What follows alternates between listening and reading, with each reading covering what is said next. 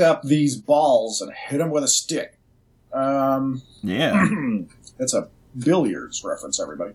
Yeah. Welcome to Oops, All Monsters, the deadly, unserious show about creatures, cryptids, and curiosities, curated by two weirdos from wild and wonderful West Virginia. That weirdo with me when he's not maniacally scraping the bugs off of his skin with a straight razor in a cliffside holding cell overlooking the endless chasm of the labyrinth is Gavin. I don't know what that is. That's Hellraiser 2. Oh, okay. You remember when the doctor guy slices all his skin off with a razor because he's imagining he's covered with like cockroaches or beetles or some shit? That's upsetting. Hellraiser 2 is rough. Hellraiser 2 is rough, yeah. And that's even in the context of watching Hellraiser movies. Yeah. Like it's rough in that it's like very upsetting in a somewhat successful way. Yeah. Hellraiser 2 is kind of the Batman Returns of Hellraiser movies, where you're like, it's not exactly a better movie, but it's still a very cool movie that is going really hard. Yeah. Okay. Well, your introduction. And this striking Viking with me is Hess. That's funny. It's like morning show vibes. Hey, it's RJ, the striking Viking, here for your morning commute. Sundays through Thursdays for some reason. And we are here to, as we always are, delight and edify you with tales of mysterious monsters from mythology, film, literature, TV, as well as gaming from the console to the tabletop and beyond on a rotating basis. Each of us brings a monster into the shop unknown to the other presenter and discusses their origins and implications for the benefit of you, dear reader. So I do not know what Gavin is going to present. Quick reminder, check out the Ding Dang Instagram at Oops All Monsters, just like you would imagine it would be. And before we get into Gavin's subject this week, that I have genuinely no idea what it is, we are going to deviate off into the unlikely avenues of the English language that we like to call Villainous vocabulary. Gavin, this one is for you. It's called Gardyloo. Gardyloo. Ooh. Is Gardyloo. I'm pretty. It's antiquarian. It's a medieval word. Oh. It was used in medieval Edinburgh, Scotland, as a warning cry when it was customary to throw slops from the windows into the streets. Ah. You would shout, Gardyloo! Gardyloo! And that special Edinburgh, Scotland accent that you might have. So who knows what it actually is. Gardyloo! Have you heard that thing where people at Yale or Oxford or some shit recreated the sound that a mummy would make if it could talk by mapping its larynx? Have you heard of this? No. No. Okay. Now that I said that, I'm gonna have to find it and put it in the show. So basically, they took this mummy and they mapped its larynx with X-rays and shit. Yeah. They did they MRI'd it. Yeah. And then they made a fleshy model. Yeah. Or so that sound people could make it make a sound. And basically it goes like Gah. They're the thing is having the design of somebody's larynx doesn't, you know what I mean? It doesn't tell you whether they sound like they're from the north of England or from London. It just goes like Gah. It makes a sound like if you were ejaculating and dying at the same time. It's like a sound that Brian Posehn makes in his bathroom. It's nothing worth having an article about. Well, have you seen what Neanderthals it sounded like? They did the same thing. They mapped out their lyrics, and Neanderthals sound like fucking meatwad. Yeah.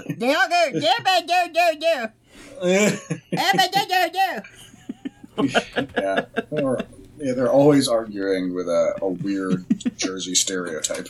Yeah. Okay, whatever you say, man. It's a me, Mario. Just take the meat breads. It's right here. Take the meat breads. Oh, okay. I don't know why I do any of this.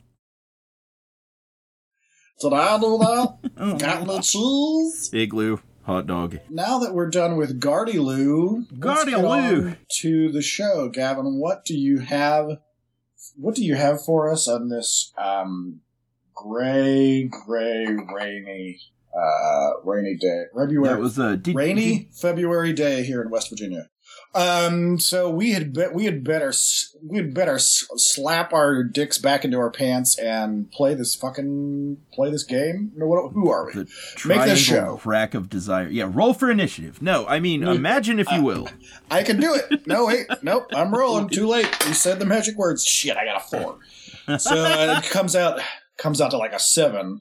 That's all right. This guy ain't fast. All right. Hold on. I'm going to try a new trick today. Hold on. You won't be able to hear this trick. Maybe you will. Probably not. I'm going to move the arm. I'm going to podcast standing up today, like Justin Hoops McElroy. Hold on. I'm standing. Man. I'm officially standing with the power of standing. All right. Yeah, it feels weird. Yeah, that's going to be weird. So, yeah.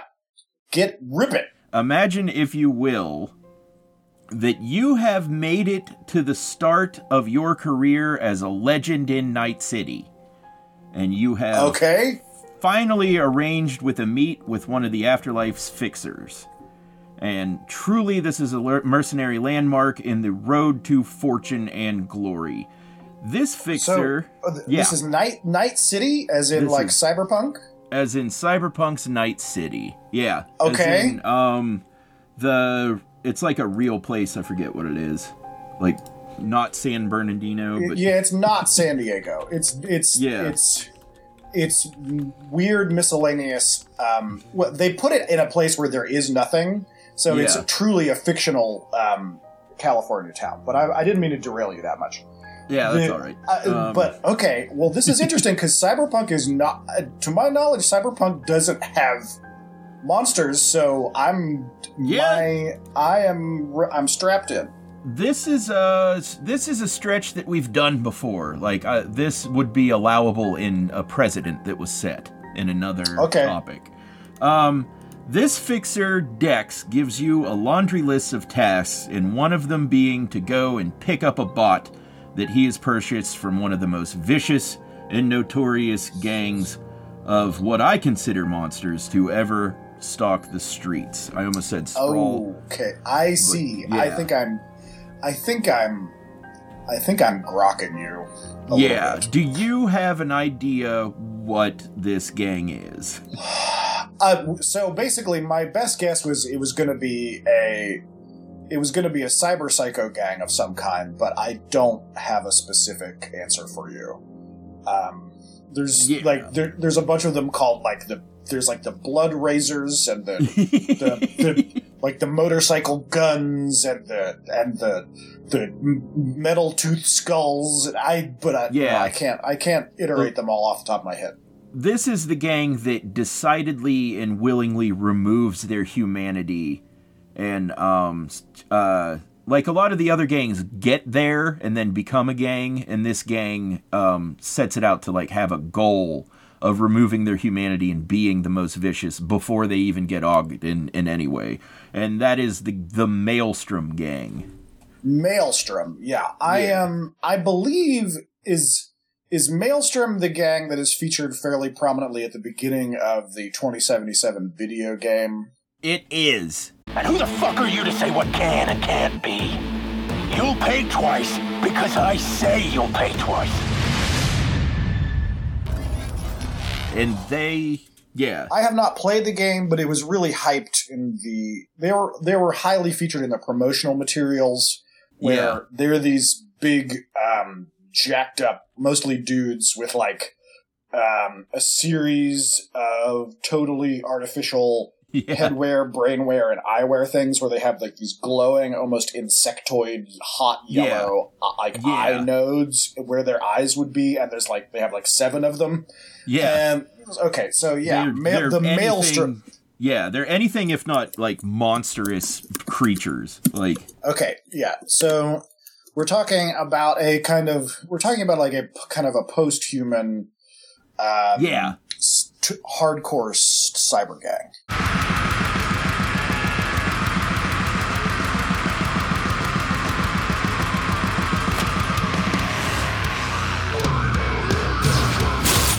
Looking at Maelstrom, you might think, now those are some hella bold pioneers of transhumanism if they were only testing the limits of the human body on themselves, and you'd be right. But sadly, they also like to conduct their experiments on those unfortunate enough to cross their path.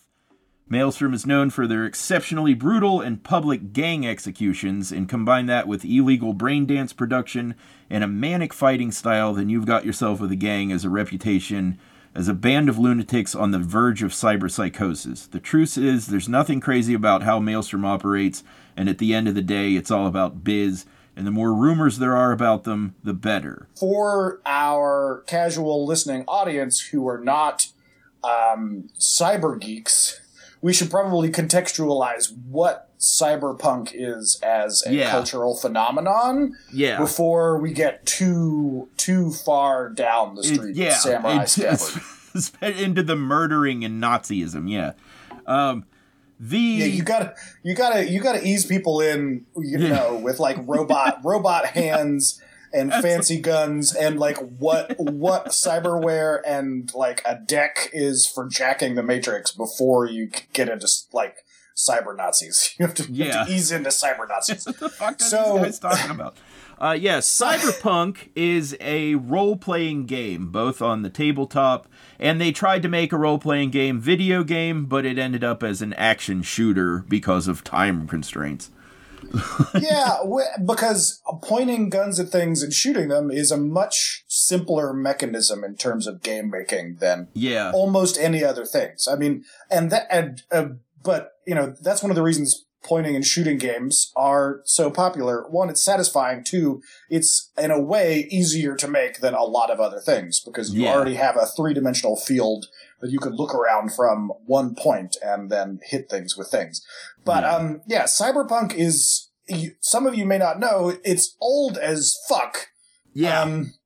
Originally published in 1988, I believe, is the first tabletop version of Cyberpunk 2020. Is it 88? I believe it's 88. It might be earlier than that. If you can correct me. The first edition, retroactively titled Cyberpunk 2013, was published in 1988. Cyberpunk 2020 was released in... older than that. Cyberpunk 2020 was released in 1990 and gained much more success. And before we skip over it, it is largely the brainchild of a guy named Mike Pondsmith, who is importantly a very now, thanks to the blow up of this in the cultural landscape in the ensuing decades, a very sci-fi influential black cyberpunk nerd. And because I'm going to beat the drum for pointing out that he is a black nerd that we all owe credit to over and over again. Because as much as Gavin and I are big fans of Shadowrun is very much a kind of just an audible play of taking ingredients from Cyberpunk, taking 2 scoops out of Tolkien, and then mixing them all together in the kitchen sink and fucking it all up and playing it your own way. Cyberpunk was kind of the Friendster to Shadowrun's like MySpace. If that analogy plays for anybody at all under the age of 40. Cyberpunk has a bigger system of creating who your character is. Because it doesn't have options like being an elf. It doesn't have options like being a mage. Like in Cyberpunk, you are just a human, so you can come up with the first 25 years of this human's life and adjust the statistics accordingly. There's something about legacy games, and I guess I'm going to simplify that term by saying anything created before 1997. Where legacy games, they seem to have this like info dump minimum amount of bullshit required to make it feel like there's a whole game. Yeah. So, since this game did not have elves and wizards and trolls and dragons and shit, it gave you a million different ways to articulate the grim, dark backstory of you're oppressed by corporations, semi-robot, post-capitalist, like, death machine character. Yeah. And why they both looked so cool and were so emotionally troubled at the same time. Your trench-coated dystopian freedom fighter that fights for the freedom of soul. And Cyberpunk as a role-playing game system is actually truly fascinating, and this is me being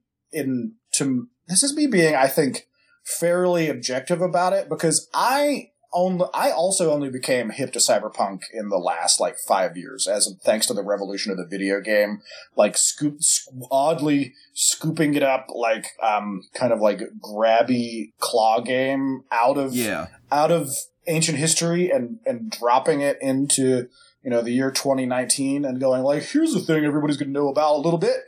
And when I got the book, you know what? I can fucking turn around. I have the book directly behind me. When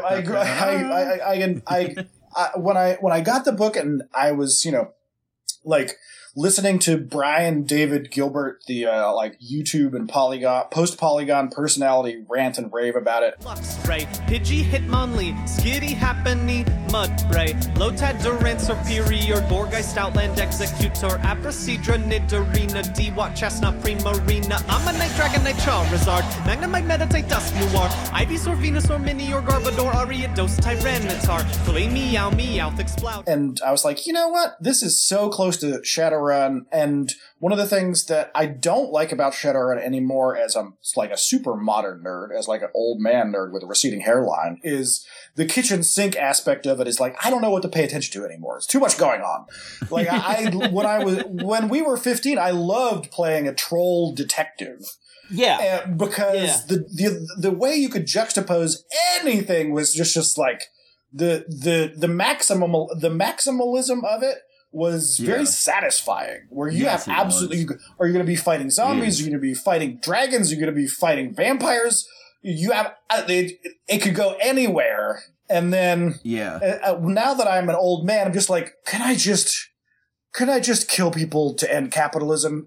There's too many questions in my role playing. Yes. Shadowrun can take you from a ghoul hunt into a boardroom argument in 15 minutes, and then you're how the fuck did we get here? This is too blisteringly disorienting, where I don't know whether the CEO that I'm talking to is going to just explode into a pile of worms or a zombie dragon at any moment. There's too many variables on this system. I have 2 guns. One for each of you.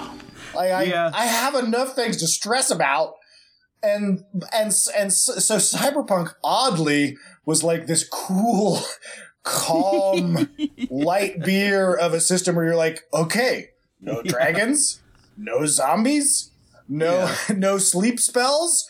Just guns and computers, man. The weirdest thing you have to worry about is a guy that's 80% chrome who's going to, punch through your skull. I'm that's not existentially upsetting at all compared to the shit that I've been worrying about since I was, 14. So, bring it on. Cyber psychosis. You turn it into, a weird Polish video game dildo and slide it right in, which is not exactly an in-joke, because the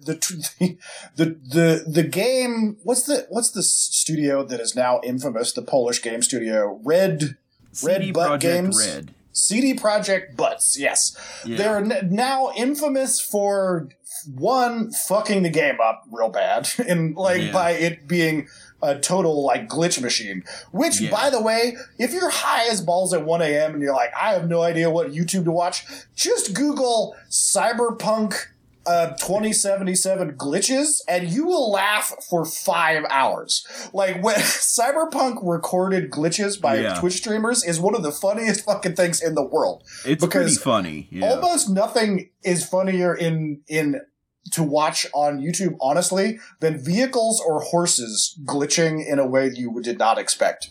Because it just is funny for some reason, because it's so strange and upsetting. But CD Projekt Red is now famous for a couple of things. One, like utterly shitting the bed in terms of the actual release date, in terms of quality of the game. And since then, they have gotten a little bit better, to my understanding, as a person who I have not played the game. I am actually outside of the fish tank looking in. I have and two, 4,000 hours on it. The weirdly aggressive amount of dildos that the game has inside of it. Yes. There is a penis or a phallic image everywhere you look, and that is a truly absurd amount of dildos just flopping around on every surface. Penises. Sure, right. And I'm having not played the game, my Johnny Silverhands are clean of firsthand knowledge of exactly all of the phalluses that are just flipping and flapping and flopping all over the whole thing, all over the place. I don't think that that's necessarily a problem, except for the fact that it seems to be indicative of a general, how would I say, old school Polish male chauvinism, where there's not a whole bunch of vaginas flipping and flopping around everywhere. And let me take that and then make a hard left corner and say this, if you create the future, and what you mean to say is, because it's the future, we don't care about how many dildos there are everywhere. We're totally Fight Club about it. That's fine. That's step one. Step two is, you should also embrace a futuristic, dynamism about, gender and the amount of women that are on screen and, sex workers and sex worker robots and the rights of all of these people, and not just make it about a bunch of flopping robo-dicks everywhere. Does that make sense? They certainly did. There's an entire quest about it that takes 70% of the game. Well, here's a larger problem, which is I think that what you alluded to right at the beginning, where thanks to the time crunch, the game is essentially became an action shooter, as opposed to a true RPG. Is really the basic failure, because there is how would I say this? There is a metastructural narrative failure in creating an FPS as opposed to a TTRPG in the gaming space that is literally it is a hyper-masculine pursuit when you eliminate story in deference to just blowing stuff up with guns. And I'm a person who literally plays blowing stuff up with guns games all the time. It's my main video gaming enthusiasm. But the removing the subtlety and complexity of storytelling in deference of pointing big assault cannons at shit just is kind of indicative of the general failure that I understand about the game. But I am admittedly not an expert on the game, so I'm kind of talking out my ass. How did you enjoy the game itself, the actual Cyberpunk 2077 game? Okay, here's the thing about it. The Cyberpunk game, they had to pull their shit together real fast, because straight out of the fiction of the game, some CEO made a decision that said, make all this money back now. And that went down the chain to destroy something that people were working on. Right. Where they got somebody somebody who didn't even know that Cyberpunk was a thing said, we need to make this money back that we're losing here in this quarter. And that got kicked down several chains straight to CD Projekt Red that was like, you need to release the game this fucking year or we're done. And like... It turns out we're all working on this one gigantic game that should take another year and a half. Uh-oh. Yeah. And so they had to make and complete a game that was like a third of the way finished with its skeleton. Like, they really like went balls out nuts and did a great job with what they had to do. They made probably like a 60, 70 hour main story game starring Keanu Reeves and an idiot that you have to play. Like, a lot of it's very disappointing, but by the end of it, like, I was moved. I was moved by the game, and games haven't done that, really. Like, Red Dead Redemption 2, Red Dead Redemption 1, the Grand Theft Auto games, like, AAA games will move me if I get invested into the story, and this one certainly moved me more than any of them combined. Like, by the end of my first playthrough with Cyberpunk, I was so excited and amped up to turn the computer on and start playing again that, like, I created, like, a ritual for it. I created, like, schedule and I created time rather than just, like, turning the fucking thing on and playing it like I would any other game. So, like, that says something... strong. If it changes my behavior and it changes my perception on the cyberpunk world at whole, because I did get into the tabletop game like back in like 2012. Cyberpunk started to come back. Steampunk happened, and then with that there was like a small cyberpunk resurgence. And so I started getting into, like, the tabletop game and wondering if I would ever play this. And I knew the story about Johnny Silverhand, and I knew the story about the Arasakas and how they rule the world and everything. So whenever I was playing the game and I saw Yorinobu murder his father while I'm stuck inside of a pillar witnessing it, it was like earth-shattering. Like, it moved me to tears. I was like, no shit! Like, this is ultimate. And they did a lot of good things with it. What just sadly could not be done was fleshing out the rest of it. Because there's also, like, this vacuum where 600 or 700 hours of side missions and other shit and exploration was supposed to go, that just is kind of like, that's just icing. Like, it's a big old cake with all this delicious icing, because you can still go to these places. They're complete, except for Pacifica, which is not mapped out still. And, like, you can eat all the icing, being that you can kill all the bad guys there. But there's obviously... like a thing there that wanted you to know the story about each and every square foot of this place. And like there's documents and like little things that you can find, and half of them have the story in them and half of them don't. And there's like cracks in the wall where you were supposed to be able to punch through it. And there's like a big raceway up the sides of buildings where you were supposed to wall run against it, but they didn't program that. And like, well, before you give yourself a hernia in this rant, although I am enjoying it, you know what it kind of reminds me of is something else that I don't have a tangible grasp on, but that people seem to have a similar experience to, which is Fallout 76. Yeah. In that there's a real potential there where some of the essential ideas were really, really good ideas. Yeah. And then the map is perfect. The map to 76 is perfect. And then some of the execution was really phenomenal.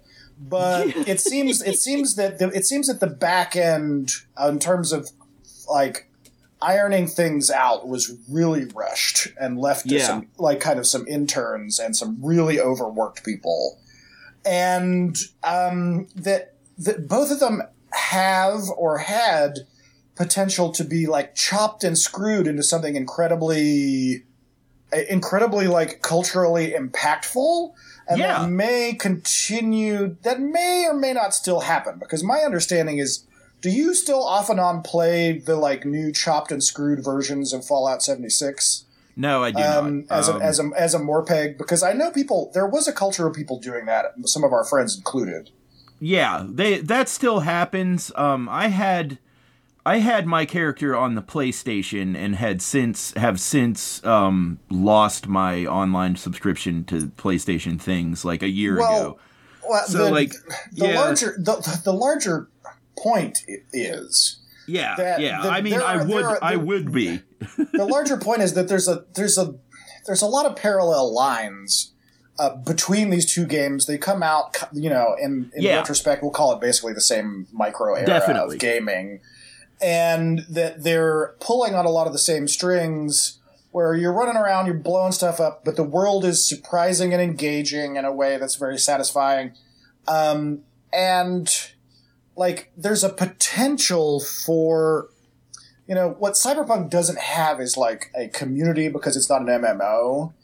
And whenever, they have tried to make so many different versions of Shadowrun games and things that are not exactly licensed properties as either FPS games or MMOs or TTRPGs, and some of them are good, whether any of them are ever popular or successful or financially lucrative.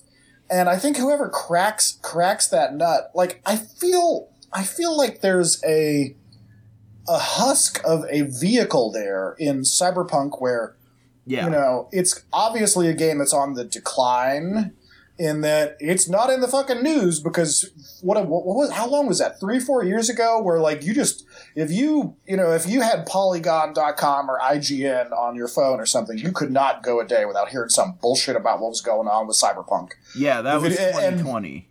It was supposed to come out this year. It was supposed to come out in 2023. Right. And my God, if it had, it would have been... Bleh.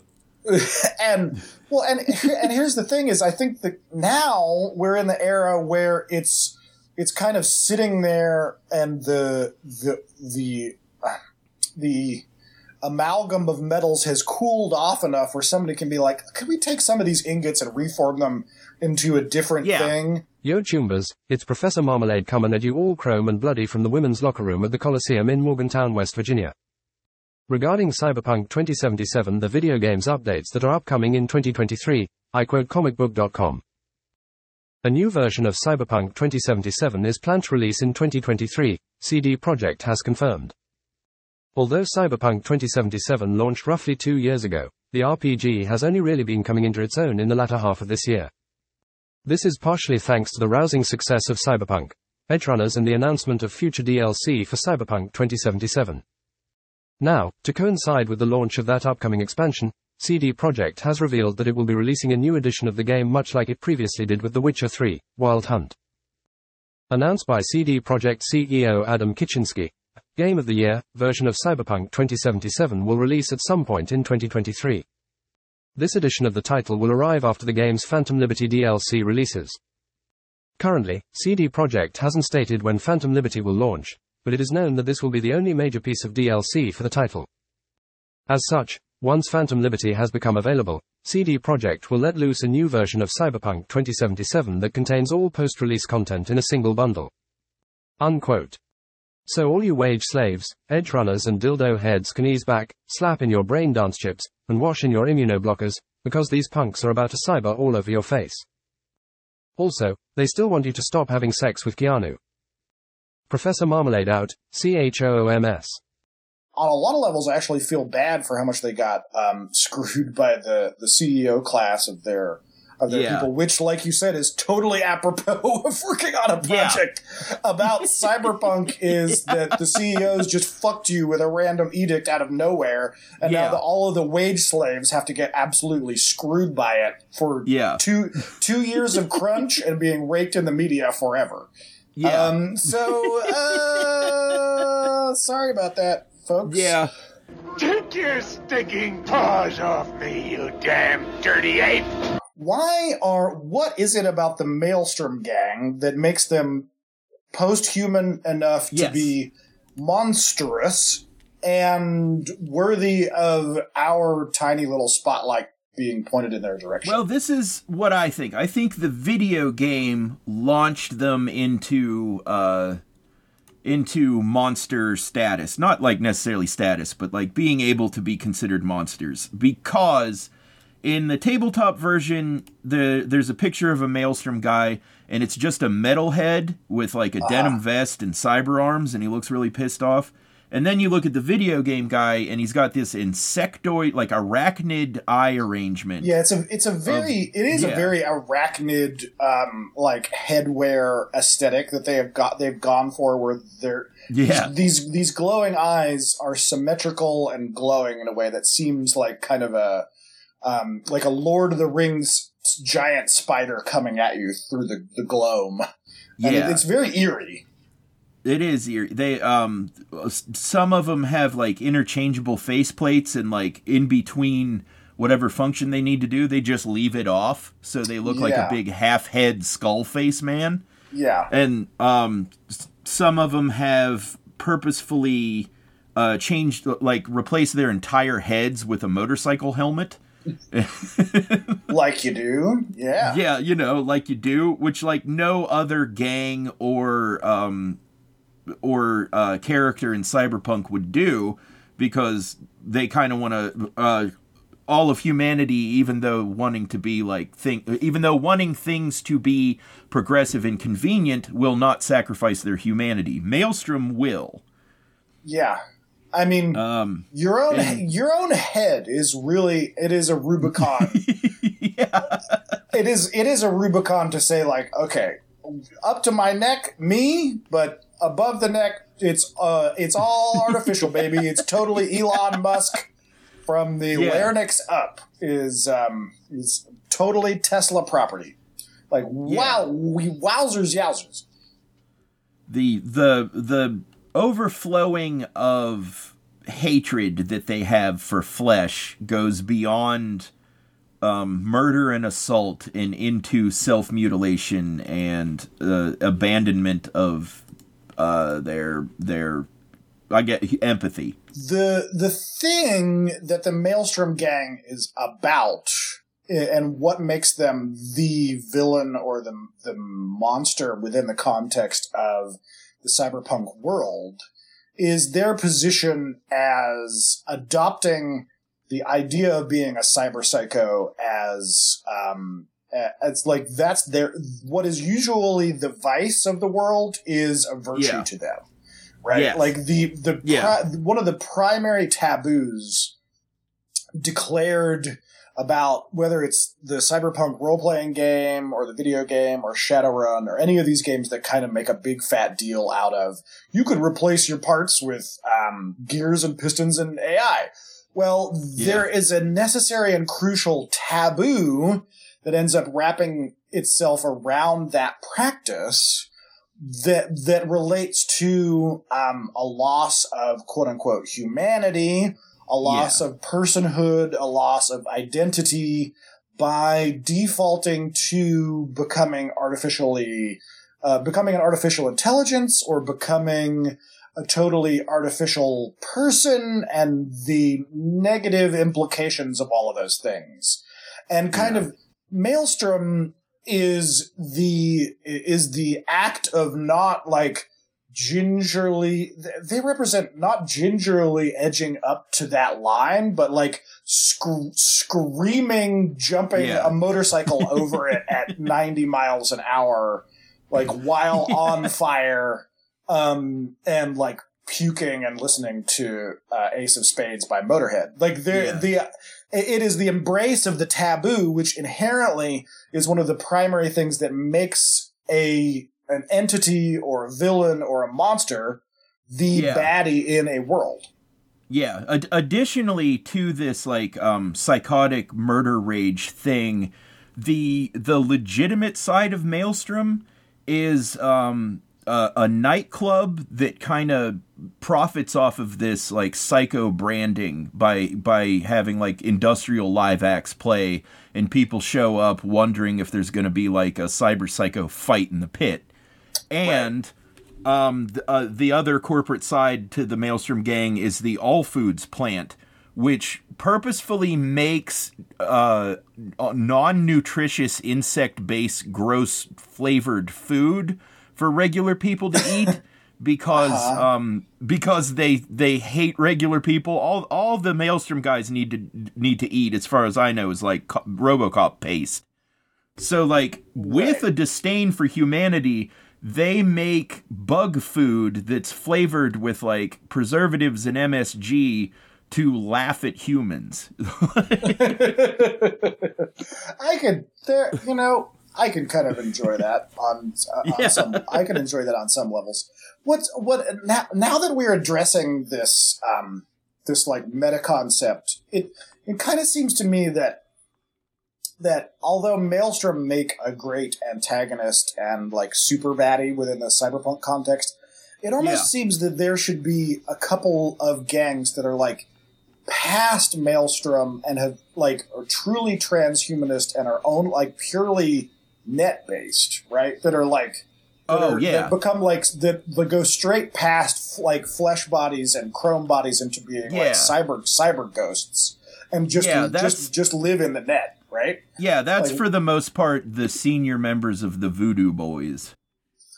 Okay, right. Okay, let's not go down. Let's not walk down a long Voodoo Boys alley. But yeah, Voodoo Boys are kind of a weird, complex gang that I actually remember a lot better because I included some Voodoo Boys in the Cyber Funk in the Dark game that we played together a couple of years ago. And so I remember brushing up on the Voodoo Boys a lot, and that makes sense. We're kind of the net as a weird tribal religion, like mixing all of the cultural signals in the most confusing way possible. On purpose to be confusing. Yeah, like Cyberpunk just be a lot, man. Like one thing that you cannot accuse Cyberpunk of being on any level, whether it's whether it's the original TTRPG, updated versions of it, 2077, any iteration of it, or even its offspring like Shadowrun or like kind of more modern related game, like like the Sprawl is kind of a generic 2D6 game. That these old legacy games, you cannot accuse them of being shallow in terms of like what is their although Cyberpunk 2077 is described as just kind of like being one source book, man, they cram so much information. It's so dense. Yeah, there's Shadowrun, there's Cyberspace, there's Sprawl, and then there's Cyberpunk. There's Pondsmith Cyberpunk. And out of all of them, Cyberpunk for some reason got the most like gangs and fleshed out locations. And it's because they don't have zombies and vampires and dragons. Essentially what they have is like corporate interests and gangs and edge runners. Okay, good point. And that's all of it, right? And so what they do is they make that triangulation of those three bodies of kind of like doers of different kinds of ne'er-do-wells populate the entire world. So you need a shitload of gangs and a shitload of corporations because there are no orcs that are like, chopping up eyeballs. Yeah. How dude. In the context of them being monsters, how if you play a video game, you'll have a low-level enemy that you can kind of experiment with to see if like a weapon works. If this is in most open world games and RPG games, like where you can find a group of them and test out something to see how well it works. That is Maelstrom in Cyberpunk. Like, all the other gangs will kick your ass if you mess up and can't do it. But if you have something that you want to try out on, you can find a group of low-level Maelstromers and kind of, like, toy with them as if you were a cat and they were a mouse for 15 minutes. Yeah, sure. Making them, like, more of a monster to me, like a open world video game player than like anything else. Have you watched any of this anime show on? Yes, I believe Netflix. Yes, I have. Cyberpunk? There's a lot of really cool stuff in it, and a couple of terribly annoying decisions they made that really piss me off. I've seen a few episodes, and I was enjoying it. I would say that my disposition is kind of oriented a little bit diagonal toward anime generally. Yeah, but I was enjoying it. You know, for instance, I wanted to get into that Castlevania show, and it's just like so anime-ish. And I'm like, I would really like to watch Cyberpunk, but it's so anime-ish. Like, I like Cowboy Bebop, I like One Punch Man, but like those are really edge cases. You know what I mean? In terms of anime. Absolutely. I know exactly what you mean. Like, in specifically the case of Cyberpunk, they were running away from Tiger Claws, and the Netrunner girl says, "That's why we never come down to the sprawl, because corpos have the advantage on bikes." And that's just an anime line thrown in there to try and like give some context to the story, but none of it makes sense. Yeah, like, why would the corpos have advantage on bikes? Those aren't corpos. Those are gang members, and they're not. And you're in the sprawl all the time. Yeah, and you're on bikes often, and it doesn't. Every single word of that was wrong. Yeah. Grok me now, Cyberslags, I'm double dipping on your psycho asses. This is Professor Marmalade coming at you thick and shiny from the Grafton Monster's secret porta potty lair in the woods outside Grafton, West Virginia. Released in 2022 with Netflix and the production company Trigger, Cyberpunk Edgerunners details the descent of an ambitious teenager fighting at the bottom of the corporate ladder to make something for his overworked mother. When the evil machinations of the system lead to her death, a chance encounter with a choice piece of high-tech military-grade experimental cyberware gives him almost unimaginable speed and reflexes, and he purloins this new advantage into a life on the streets, becoming the slack boy and bagman for a hard-hitting group of edge runners. As the show develops, he falls dangerously into the extremes of mental anguish, personal trauma and corporate manipulation that are endemic to the genre, ending in a surreal, high-intensity blaze of glory that is far beyond expectations. Anime fans may find the art style fresh and the world captivating, and fans of the cyberpunk genre will experience a mix of joy for their favorite references, including a brief interlude with the Maelstrom gang, but may find anime an odd fit for the material. Professor Marmalade gives it 1 out of 2 chrome and shiny cyber thumbs up. Bazinga. It feels constructed and at an arm's length. I think one of the main issues is, for me, I basically cannot enjoy anything that I don't find funny on some level. Yeah, which is why, I can enjoy One Punch Man, and I can enjoy Cowboy Bebop because they're genuinely funny sometimes, and it crosses past the language barrier between the creator and the consumer. Definitely in One Punch Man, where I'm like, I get you, bro. You're funny regardless of whether you're like the exact words that you say are hilarious. Yeah. And there's something about the like Japanese hero ethos that, you know, this little boy who suddenly has this like cyber rig that allows him to like punch a bunch of people to death, but has to drink a lot of energy drinks. Just like it doesn't exist. It doesn't exist in the grim, dark, like anti-capitalist, you know, consumerist killing machine gun space that I feel that these things are where they're supposed to live, right? Yeah. Mike Pondsmith in the 2077 game, the 2020 game, the original 2013 game, such an emphasis on, it's so punk. Like, it's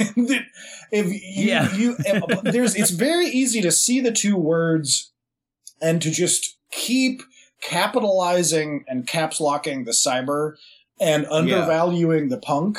And and just seeing it as it's high tech, low life.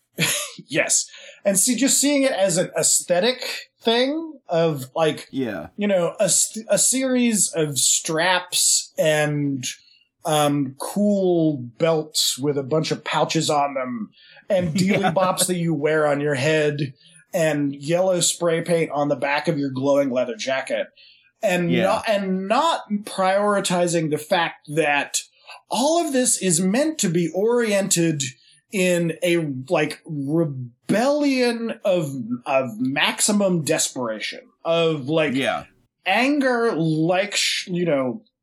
like buckshot at the bottom of a sawed-off 12 gauge pointed at a CEO that you're negotiating with at the 47th floor of a Japanese like super skyscraper while his robot child is pleading for his life, on the edge of the screen. And additionally, while that very scenario may also be happening in the same city because so much goes on at once.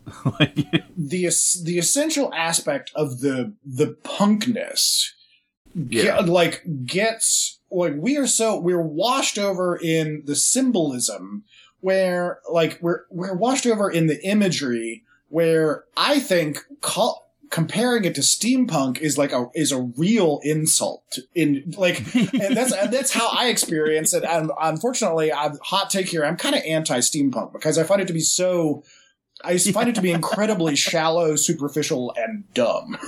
Like it seems to be an aesthetic without an ethos. It's a vibe without a point. You know what I mean? Yeah. It's a costume without a character. You know what I mean? I can't think of one fucking good steampunk character. I mean, I got something to say, you know. What do you think this is all about? You think this is a fucking costume? This is a way of life. That is in a good steampunk story in any piece of media. Good. Yeah, that's a good quote right there. I can't think of what. I don't understand how Victorian era means affluent dickhead. Like maybe Will Smith in the Wild Wild West. You know what I mean? That was before steampunk was a phrase. Right, but maybe he is the only good steampunk hero of all time, and I don't even know that guy's name. Yeah. But the point being Jim Wilde. Yeah, of course it is. The point being is that, like my partner is going to go to Neotropolis this year in a couple of months, which is how we have gone to Wasteland Weekend, which is the Mad Max event out in the desert. Well, that same unit of weirdos has now invented Neotropolis, which started during the pandemic, amazingly, which is just the counter program. And instead of Mad Max, it's Cyberpunk, same location, a lot of the same people. So you can totally do a cyberpunk gang or, you can totally go out there and do it and spend a lot of your Los Angeles money buying a lot of shit on Temu.com to outfit yourself in a glowing faux leather, Killer Night City costume. And that is fantastic. I'm super glad that it exists. But what it does is emphasize to me that you gotta keep your eye on the ball about what were the essential concepts in the minds of people like William Gibson and Mike Pondsmith when they said, also, fuck the whole system entirely to death with a future machine gun that fires lasers. it's possible right now for a majority of us to band together and do something on the internet to get rid of rich people. people aren't going to do that, though.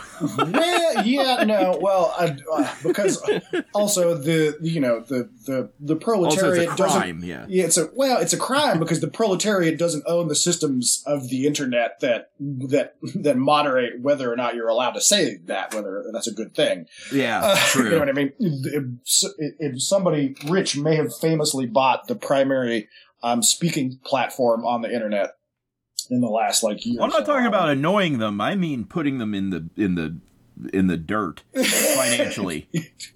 Oh, financially. Okay. So what you're not doing is making news that your official stance is that we should murder all of the billionaires that own all of the social media networks. Don't cancel them. Don't murder them. Just hack their money. Interesting. Yes. Insert hacktheplanet.gif right here. You can do it with a simple thing just by logging in and out and not buying anything. That'll blow their minds. The great Oz has spoken. Are there any notable individuals of the Maelstrom gang that we should note from the video game? Absolutely. Who is the most egregious gang leader or enforcer? Or who would be? You know what? While you're thinking of that, let me read this one part. It's from cyberpunk.fandom.com/wiki. Rumors say that the gang is involved in the production of black market brain dance records, which is kind of like a better than life insert directly into your mind hallucination chip. Especially bizarre, disturbing, and extremely violent ones. Other records they are rumored to produce are called Numbness, an emotional void that places users in a strange state of mind, which are quite popular among overstimulated brain dance users. Despite these rumors, the Night City Police Department has found no evidence to prove the Maelstrom are involved in the brain dance market. Which there is a mission that proves that they are. Of course there is, because why would you say that like that? If it's like rumors indicate that I don't have a really nice penis. It's like, oh, that's all weird. Why would you say that way? But a particularly vicious and diabolical Maelstrom gang member, I would put Ophelia Serwain or Patricia at the top of it. Patricia. Yeah. Okay, talk to me about Patricia, because I thought this episode was over, but now this episode is just beginning. Tell me about Patricia. Patricia is kind of like the shadow controller of the entire gang that sits behind either Brick or Royce, who are the giant Borg beast men that control the gang with the ferocity and murderous streak that has yet to be rivaled except by Brick or Royce, depending on whichever one comes out on top in your game playthrough. Okay. But the woman behind that person and all of them is Patricia, who makes all of the corporate decisions for the All Foods food chain and all of the musical decisions and concert bookings decisions at the Totentaz dance hall. So it's all because of her cold, calm, calculated sense of dehumanizing business that makes her the most vicious, because she damn well knows what the Maelstrom gang is and what they do, and isn't afraid of it, and is able to use it, and is able to come up with new things to introduce to people who are so callous and destroyed with insanity that it, like things like snuff brain dances. Yeah. And you, in describing her, you used a phrase that I think actually hammers the crux on the head when it comes to the Maelstrom, because I intimated earlier that it kind of, in a way that the Maelstrom are kind of a half measure, in that if you were a gang that was really truly into the transhumanist project, then you would just totally skip over meat bodies and chrome bodies entirely and go directly into the net, oddly, one of the ways in which the Maelstrom really represent the villain or the monster of this world is that they are, and the phrase you used was dehumanizing capitalism or dehumanizing business, in the sense that they have placed themselves at the corner of dehumanizing and profitable, where they have said that we have gone so hard on both of these priorities that no one else can outmaneuver us in this corner. And all we have to do is stay as hard in this corner as we can imagine, and no one will be able to defeat us. And in a way, I was watching, not Dimension 20, but I was watching a Dimension 20 piece with Matt Mercer and Brennan Lee Mulligan, two of the like uber GMs of the world in this era, and they were talking about world building and fantasy world building and just world building in games in general, and they were really geeking out about the tangible aspects of how you make a world have logical internal sense. And one of the best things about some of these legacy games, but particularly Cyberpunk, is the world does have a tangible sense that the motives of greed and capitalistic desperation and the fears of losing humanity, of losing control, of becoming like an absolute nobody or a wage slave or one of these like total bottom rung characters, those combine into a world that really does have an internal logic for characters in it, regardless of what kind of character you decide to play. So that the Maelstrom actually makes sense in a world that is worried about dehumanization by both AI, chromification, cyberification, and by the capitalist machine, where they end up embodying the capitalist machine themselves in like one actual quote-unquote body. Maelstrom actually is the capitalist machine in the sense that they have no morals, they have no like ethical stance. They just are opportunity itself with laser eyes and guns personified. So, bam, cut, print, shout. Cut, print, Maelstrom. Okay, fuck. Well, I'm gonna have a fun time making this episode. What a weird name for a club. The Totentaz? How the fuck do you say that? Totentans. Keanu Reeves says taking off my pants in the game, and he says it wrong. Well, yeah, Totentans. Aren't you thinking about that back? Like, aren't you thinking about that like contrary wise? Isn't it like however Keanu Reeves says it is the right way to say it now? I mean, in terms of like Totans. Totans. Totans. Well, all right, back to the Totans. It's somehow harder to say than Club Penumbra, so what the fuck? All right. Totentans, or Dance Macabre, is a general allegory from late Middle Ages of the universality of death. Probably some German bullshit. Oh. Of course it's German bullshit, yeah. So, Gavin, I have to ask you, is our subject today the Maelstrom Gang from Cyberpunk Various? Are they? Is it Bitchin' Van Art? Bitchin' Van Art? Bitchin' Van Art. It would have to be on a van from the Cyberpunk universe, but yeah. I think they are Bitchin' Van Art, though. They're bitchin'. Yeah, their logo, they have a logo that is one of their heads. It's like a weird cyber arachnid face? Yeah. Yeah, it's scary as fuck.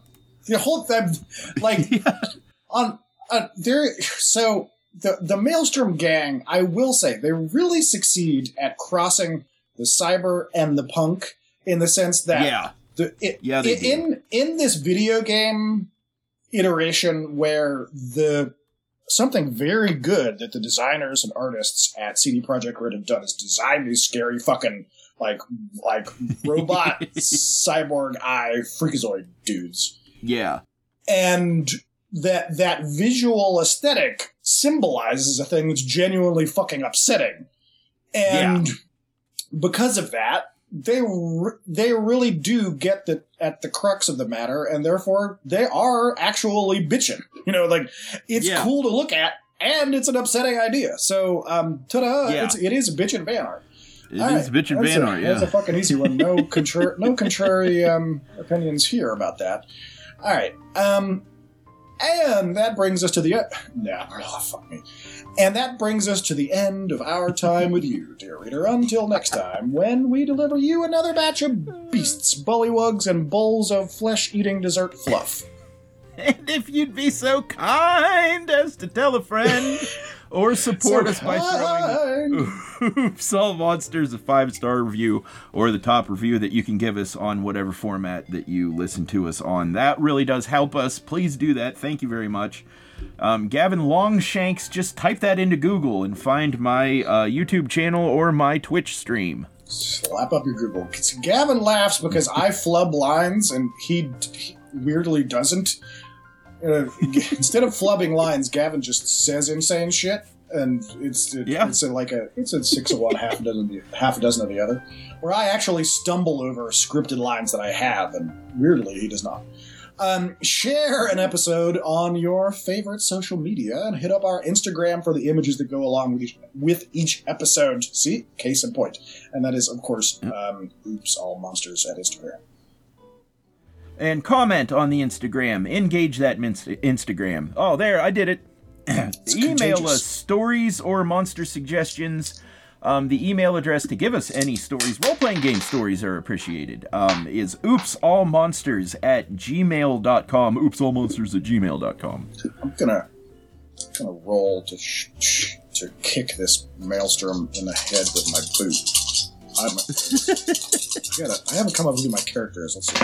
Another 6, 7. God, these dice, these 6-sided suck. I was playing Shadowrun, I'd be dead. I rolled 3 1s again and 1 6. Okay, remind me to not play Shadowrun anytime soon. And if you want to toss a coin into the Potion Fund, hit us up with a one-shot contribution at paypal.com/oopsallmonsters, or if you're feeling really froggy, sign up at patreon.com/oopsallmonsters. Lastly, I have to thank my wonderful friend Katie for our incredible theme song. Her work as part of the duo The Darling Kathleens can be found on YouTube at The Darling Kathleens, and I have noticed that they have been doing, again, live events in the Los Angeles area, so if you are, for some reason, one of my Los Angeles people, you can go see the Darling Kathleens live. Anyway, with that, I have been Hess. And I have been Gavin. And this has been Oops All Faceplate. Oops All motorcycle machine guns. Oops All motorcycle machine gun arachnid faceplates. I'm really glad we didn't accidentally start talking about Street Samurai. At least we can pat ourselves on the back about that. Yeah, we didn't say Street Samurai until the last second possible. Okay. Wake up, Street Samurai. You got a job to do. Wow, now, now. Cyberpunk.